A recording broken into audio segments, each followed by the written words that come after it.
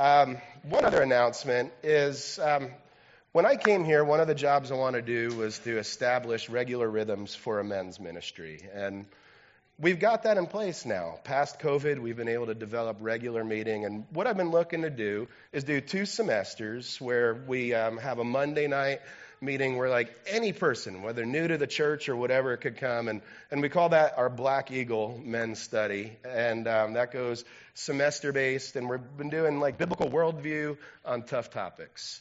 I've also wanted to establish 2 retreats a year, a local retreat, which we had in April, and then we're going to be going on an overnight men's retreat to the coast coming up in September, and then begin to develop some quarterly men's breakfasts. So I just wanted to have like a calendar that we could put in place so we don't have to reinvent things year after year.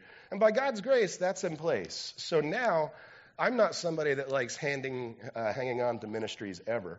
So as soon as I establish something, my goal is to train the people to take my spot. And I would like to develop a men's ministry team so that it's not a one-man show. If there's anybody that would be interested, right now, what I'm looking to do is just to develop that calendar out and to take the things that we have and bring depth to them and bring a plurality of voices to them.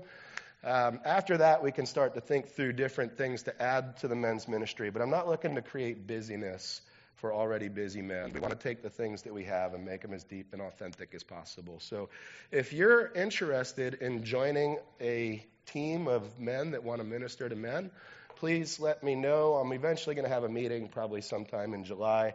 But just informally, if you're interested in that, please talk to me. So anyway, we are back in the study of 1 Samuel chapter 19.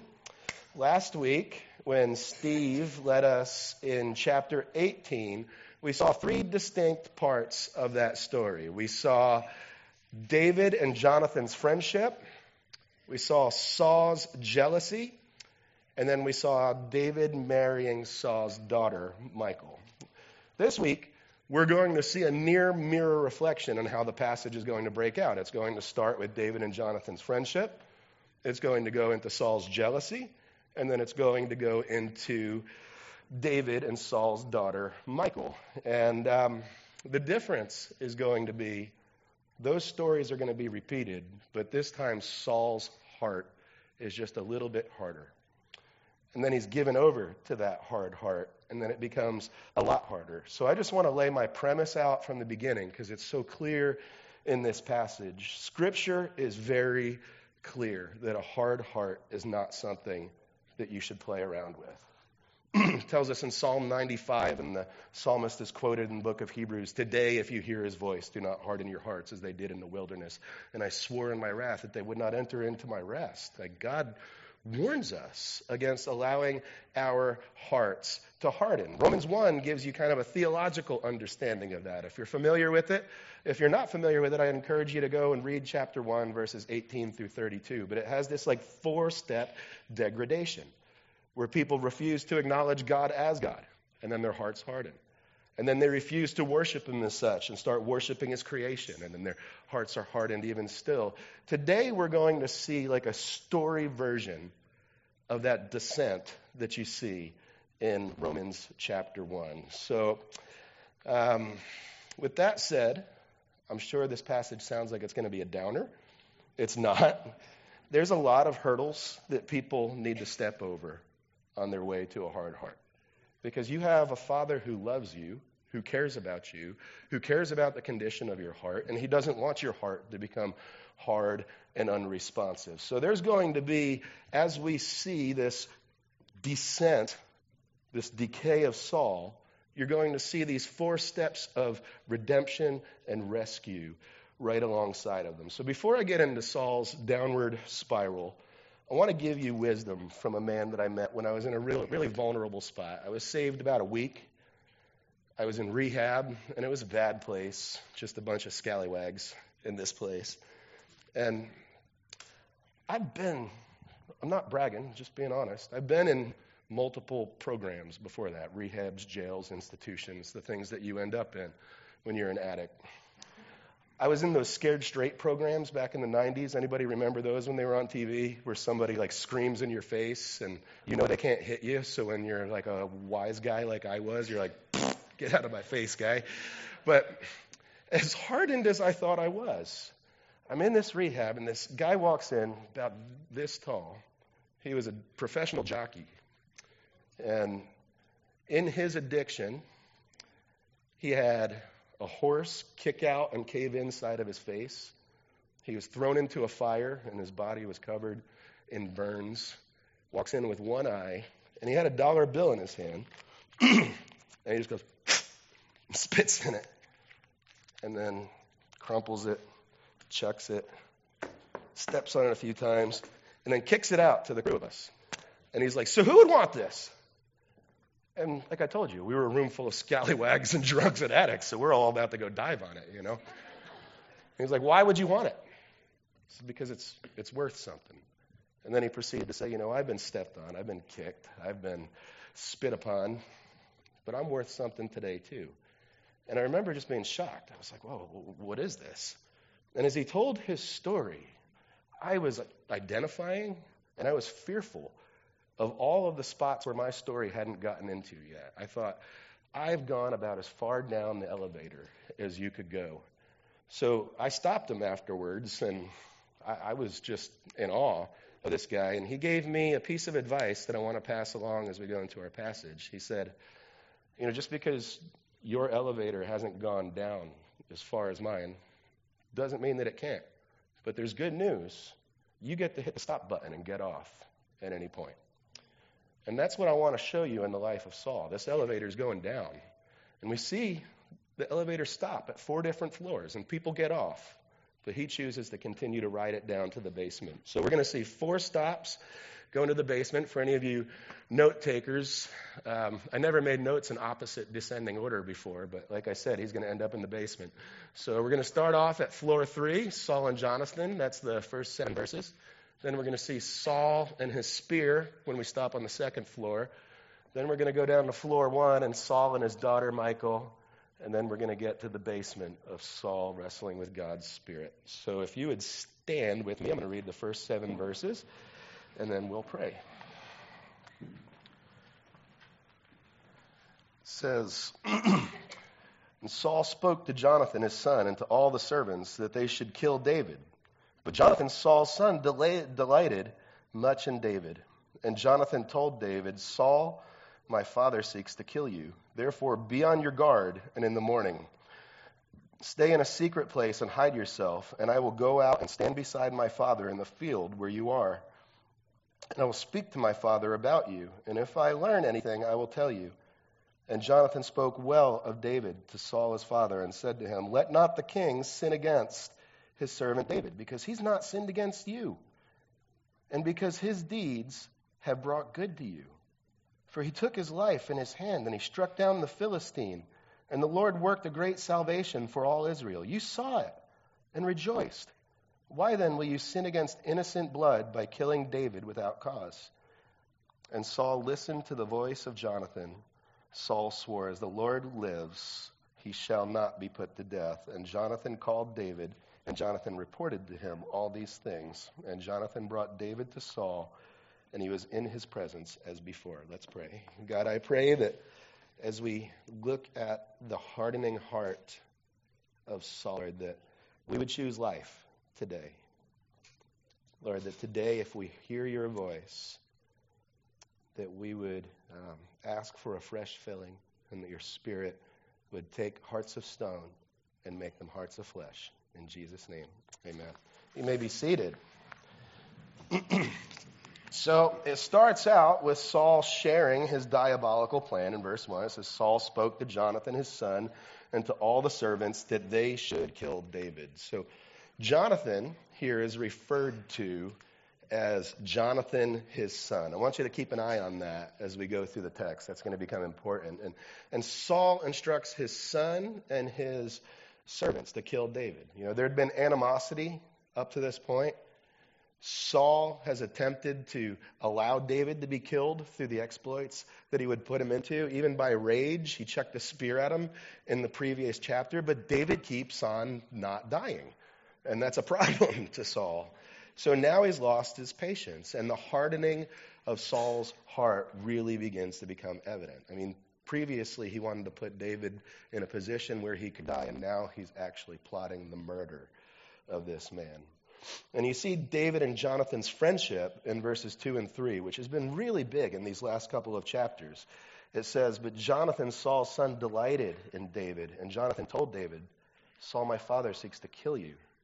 Therefore, be on the guard in the morning and stay in the secret place and hide yourself.'" So he tells him about his father's intent. And he refers to him as Saul, my father. You know, fascinatingly enough, it's Jonathan, Saul's son, twice in the first verse. It says that 2 times. And Saul is referred to as Saul, my father, 3 times in just these next 2 verses. And it stands out. Like, that's awkward writing to have to repeat my son, my son, my father, my father, my father, all in the course of just 3 short verses. So I checked out a bunch of commentators, and they were great. They also pointed out that they saw what I saw in the text, but none of them gave a reason why.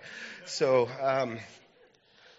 what I see, take it for what it's worth, because I'm not a commentary writer, is Saul is trying so hard not to lose his grip on his kingdom that he doesn't even notice that he's losing his son in the process. And I think that's why you keep having this father-son thing that's repeated. He's so focused on what's out there that could be taken from him, what's out there that he could stand to lose, he doesn't understand that he's losing his child in the process. It's hard stuff. So Jonathan asks 3 things of David in verses 2 and 3. He says, "Be on your guard. I want you to go and find a secret place, and I want you to hide yourself there."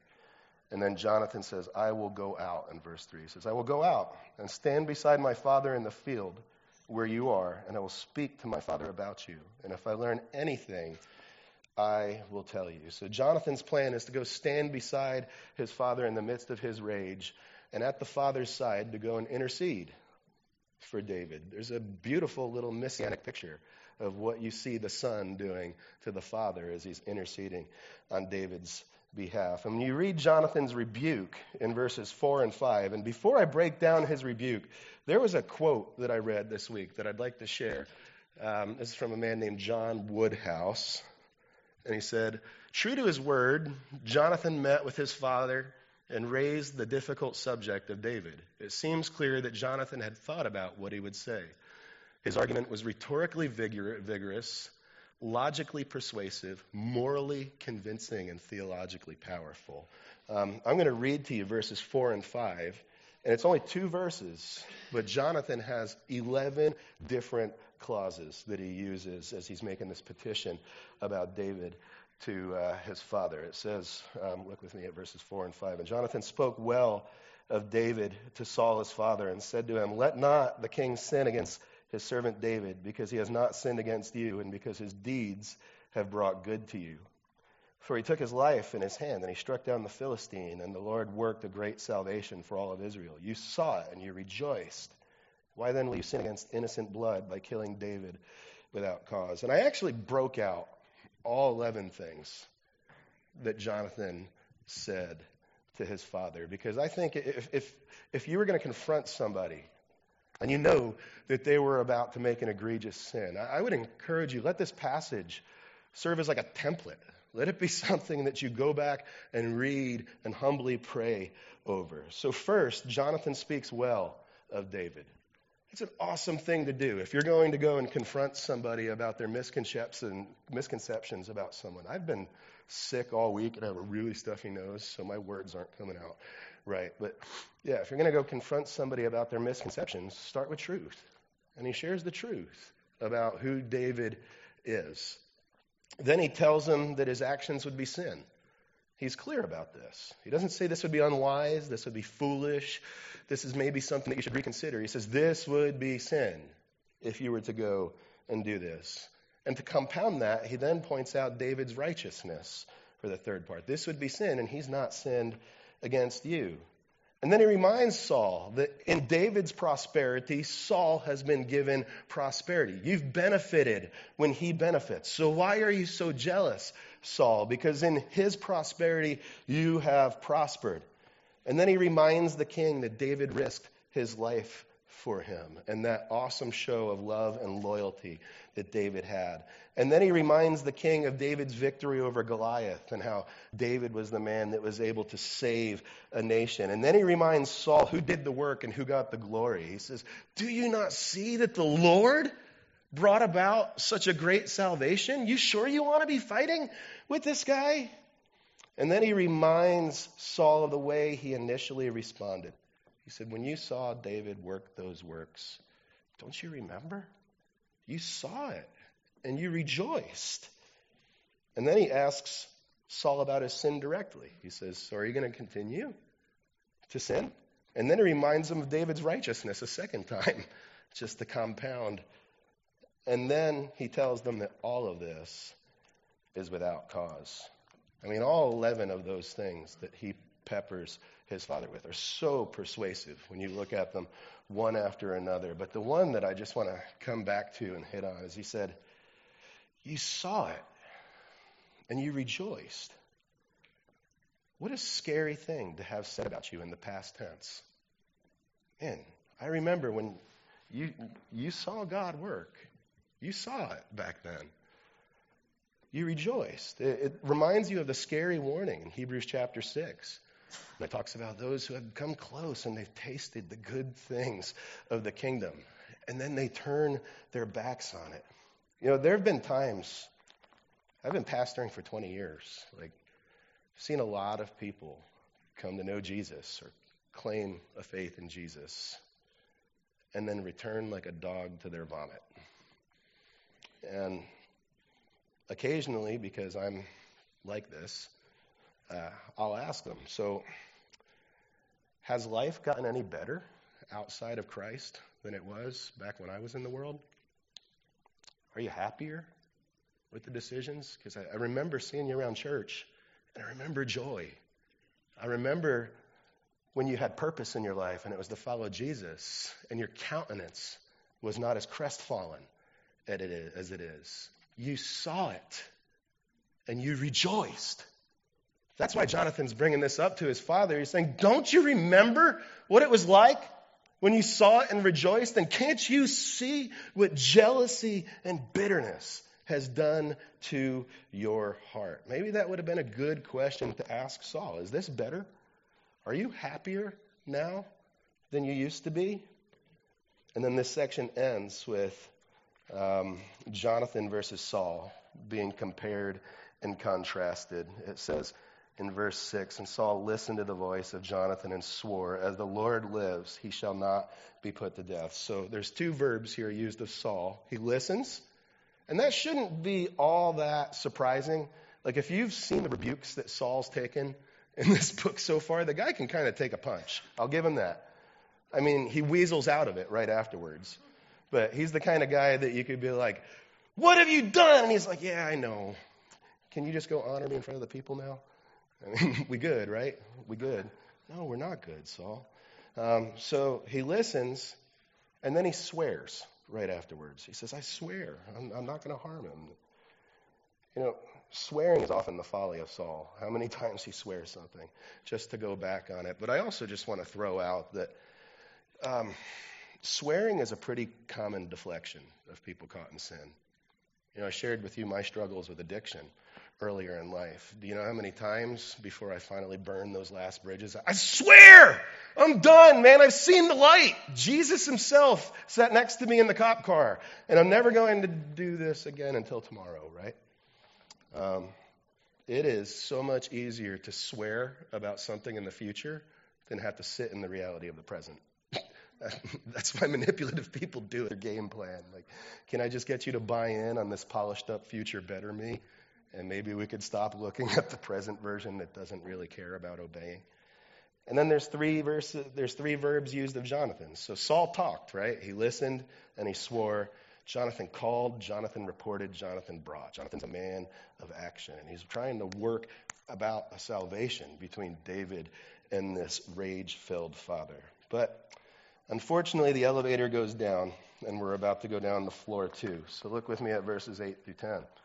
It says, and there was war again, and David went out and fought with the Philistines and struck them with a great blow so that they fled before him. Then a harmful spirit of the Lord came upon Saul, and he sat in his house with his spear in his hand. And David was playing the lyre, and Saul sought to pin David to the wall with his spear. But he eluded Saul so that he struck the spear into the wall, and David fled and escaped that night. So Saul was being contrasted with his son Jonathan before, and now he's going to be contrasted with David pretty strongly in these 3 verses. And it starts out with saying there's war again, and that's an indictment against Saul. If you remember back when he was anointed and made king over the people, he was told, if you will follow God's ways, that he will vanquish the Philistines and remove war from the land all of the days of your rule. Well, almost every chapter in the book previously for the last 5 chapters and until the end of Saul's life is going to begin with, and there was war again, as an indictment against his just abandonment of God. This statement continually reoccurs. And it says that David went out, and David did what David do, right? He struck down a bunch of Philistines. That's what he does. When David's in the Spirit, God uses him so much. Unfortunately, this book has a sequel called 2 Samuel, and you're going to see that when he's not in the Spirit, it looks a lot like it goes for Saul here. But that's what David does when he's in the Spirit. But then you see Saul's downward spiral just put so front and center. First off, when everybody's out to battle, it says that he sat in the palace with his spear in his hand. That is always an ominous sign in the books of 1st and 2nd Samuel, when people go out to war and the king stays behind to watch. We saw it previously in Saul's life with Goliath, when the king was supposed to go and stand as the champion against the man of the between. We see it right now as he's staying with his spear in his hand to fight off all of the nobody in the safety of his palace. And then we're going to see it tragically in the life of David in 2 Samuel 12, when the kings go out to war, when Uriah goes out to war, and he uses it as an opportunity to be adulterous with Bathsheba. So this inactivity, you know, is a sign that something is about to happen.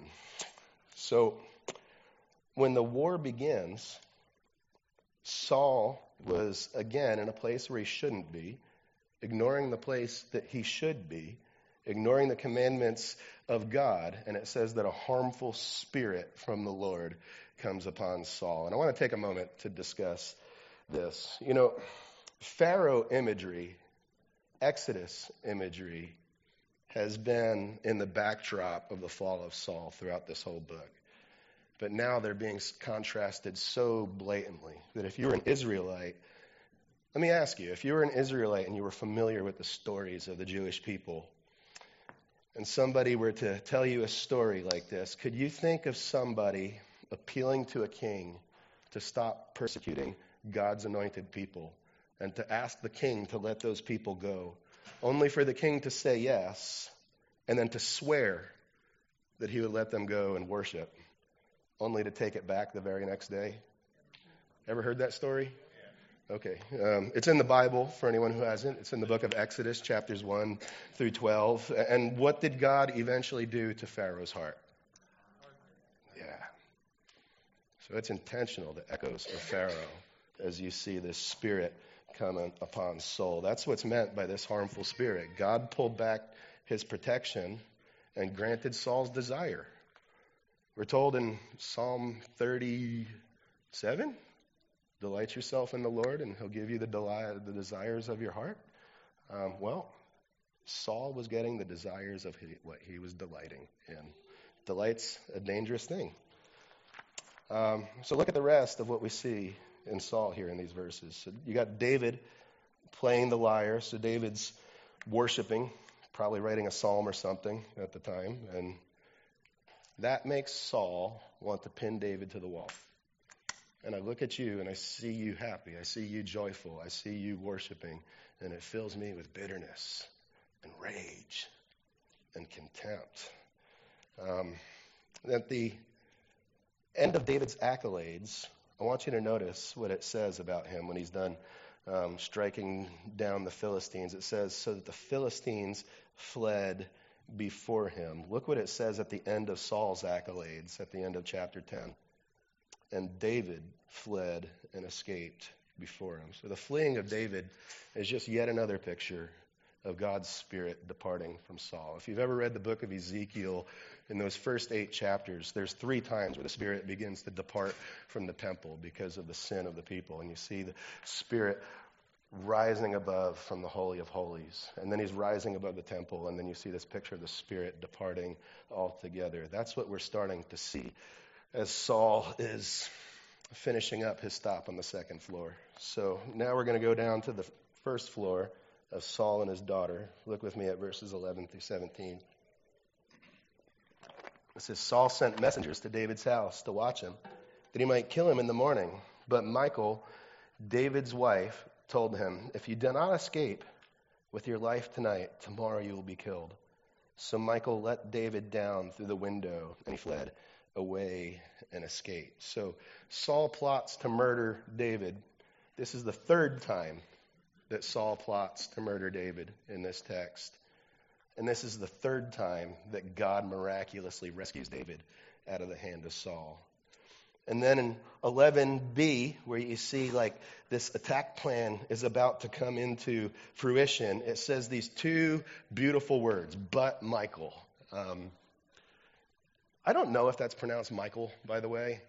I don't understand the way that you guys pronounce that Michael Book Road, because it looks like Mickle to me.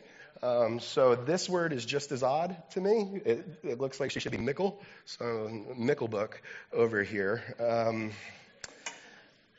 But Michael. That's called a contrastive conjunction for any of you Hebrew nerds out there. And I know that you guys are infiltrated throughout the congregation. It's kind of like you see in Ephesians 2, 1 through 4, when it says that you guys were children of wrath, following the prince of the power of the air. You were by nature children of wrath. But God, being rich in his mercies, made you alive together with Christ Jesus. By grace you've been saved. That's the way that this is supposed to read. It's supposed to be jarring like that. My father is about to kill you, but Michael ends up being a tool of the Lord. And it's confusing, I'm going to tell you, because Michael's sketchy. The apple didn't fall far from the tree. I don't quite get this story. Like there's going to be some real moral ineptitude that we're going to see here. And the Bible's so good because the Bible accurately reports stuff like that. It lets you see it. It lets you determine what to do with it. It's not condoning it. It's not saying, you know what, you should be shady the next time you're in a situation. But this chick is shady, and you're going to see it in this passage. So first off, it says that she let him down through the window. She took an image, verse 13, and laid it on the bed. That means that word image is the word idol. That's the word that's used in Genesis 29 when Rachel and Leah are fleeing from Laban. And it says that she took the household idols and put them under the saddle. And Laban's looking for the idols. This is the same word that's used here. I don't know why she has an idol. Like I said, she's sketchy. But she pulls the Ferris Bueller's Day Off trick. If you've ever seen that movie, you know, she dresses it up, puts it in the bed so Ferris Bueller can call in for a sick day. And yet through it, you see God's 3rd deliverance of David. So in verses 14 through 16, Saul sends for David so that he might murder him. Look with me. It says, and Saul sent messengers to take David. She said, he is sick. That's a lie. And then Saul sent the messengers to see David, saying, bring him up to me in bed that I might kill him. And when the messengers came in, behold, the image was in the bed, and the pillows of goat's hair at its head. So Saul confronts Michal. And confronting Michal seems to be about as fruitful as confronting Saul, right? When she has the opportunity to tell of what happened, you see, again, she lies. Look at verse 17. It says, Michal, why should you deceive me thus and let my enemy go so that he has escaped? And Michal answered Saul, he said to me, let me go. Why should I kill you? That didn't happen. At least we don't have any recording of it in the text. But what we see now, Saul has turned his son into an enemy, and now he's turning his daughter into an enemy. One litmus test when it comes to checking out the hardness or softness or condition of your heart is people who are growing hard and bitter tend to let jealousy and bitterness cause them to jettison the relationships that have been in their life. Perfectly good relationships, godly relationships. I want to look at Saul's propensity of turning friends into enemies as his heart begins to harden.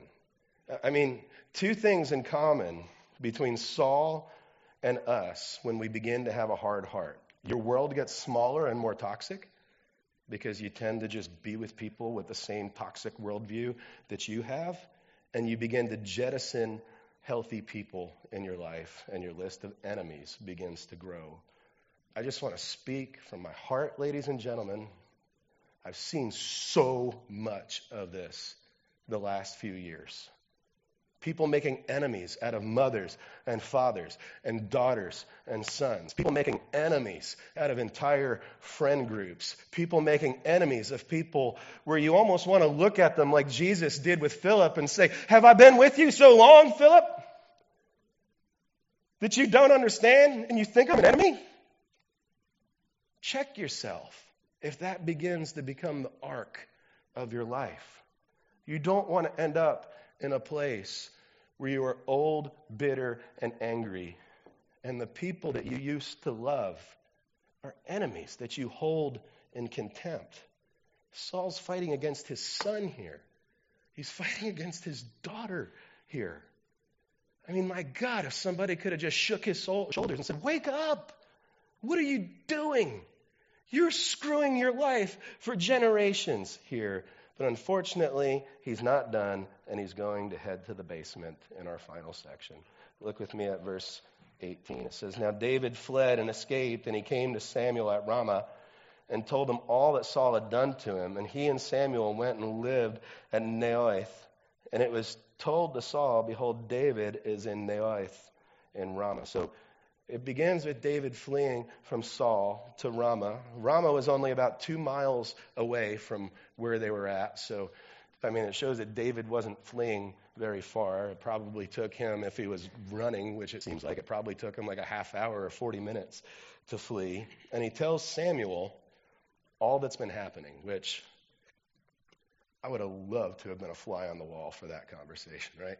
That must have been wild. It's like, "Samuel, I know I haven't seen you in a while, but Saul keeps chucking spears at me and trying to pin me to walls." And he ends up staying with the prophet for an undisclosed amount of time. But in verse 19 that I just read, Saul learns of David's whereabouts, and he sends messengers to either kill him or to bring him to himself so that he can kill him. And this is another downward spiral of Saul. I mean, imagine from the place where you saw Saul as this young man hiding in the luggage, now he's going to go to the prophet's house to kill the king. He stepped over a lot of hurdles on the way to his hardening heart. So you see Saul's messengers in verses 20 and 21. And sometimes the Bible's just funny. And this is one of those times where the Bible's just funny as you look at these verses. And I will... wrong chapter. "Then Saul sent messengers to take David. And when they saw the company of the prophets prophesying, and Samuel standing as head over them, the Spirit of God came upon the messengers of Saul, and they also prophesied." So he sends these people to go and thwart David. But when they find Samuel, they begin prophesying along with the school of prophets. I mean, this story is ridiculous. It brings to mind Balaam and Balak and the donkey. It's just impossible for these people to be able to curse David. So in verse 21, they come back, and look what happens. "And when it was told Saul, he sent other messengers, and they also prophesied. And Saul sent messengers again a third time, and they also prophesied. So they begin to prophesy. And what this is a picture of, and we'll see this more in a couple of verses, but God's Spirit is able to overcome the evil intent of Saul's heart. Like I told you, there's this downward spiral, but there's God stepping in as a rescuer each step of the downward spiral. And I'd just like to speak to you candidly for a moment. If you are in a downward spiral and the elevator is going on, Jesus Christ is stepping in as a rescuer. Do you know how I know that? Because I'm telling it to you right now. And the good news of Jesus Christ is you can repent on the spot, and Jesus will meet you right here and now. You don't have to choose to leave here and say, oh man, my elevator is just going to continue to go down. You can arrest that right now. God arrested that. He caused these henchmen to become prophets. He caused a donkey like me to become a pastor. God can do amazing things. So the Spirit overpowers them, and Saul figures, you know what? If you need something done right, what? Send somebody other than Saul. But that's not the way he sees it. Better not call Saul. And then he himself went to Ramah and came to the great well that is in Seku. These names sound like something out of Return of the Jedi. And he asked, where are Samuel and David? And one said, behold, they're in Naioth at Ramah.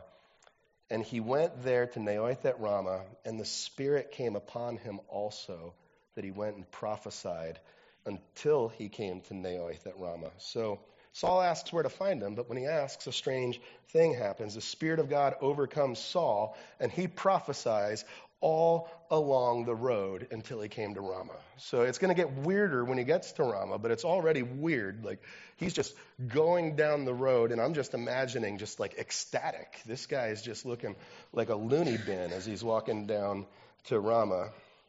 And then when he gets to Ramah, I want you to read or check out our final verse.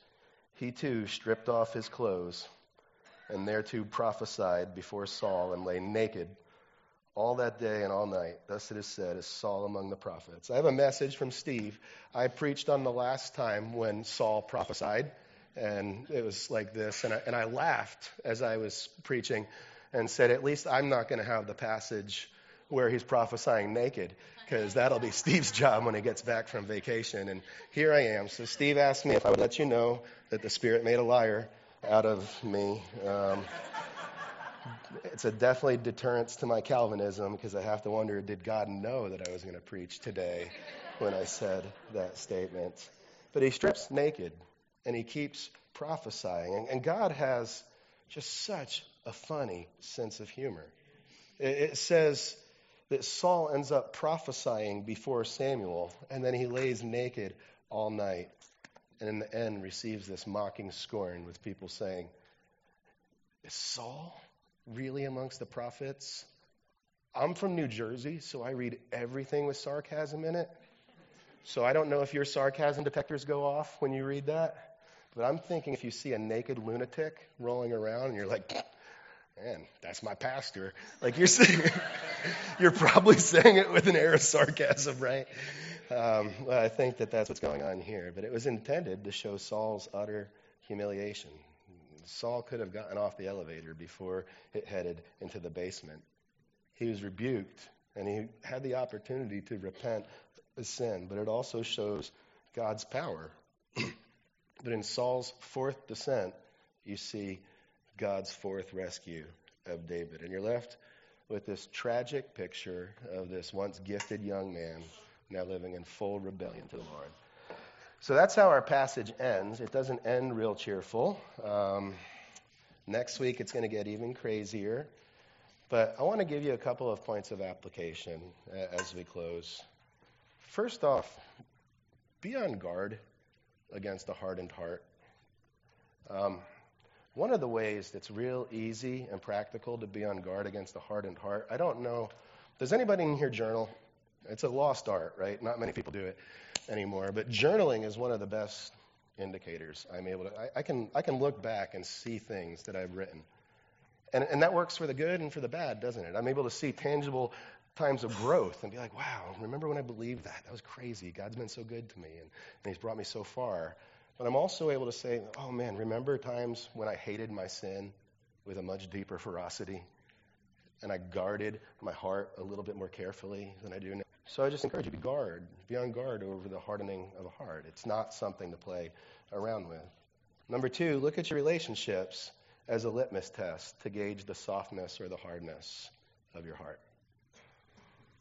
Look at your relationships. I mean, there's times that people lose relationships, just like I just moved 3,000 miles, right? You're going to lose some relationships because of that.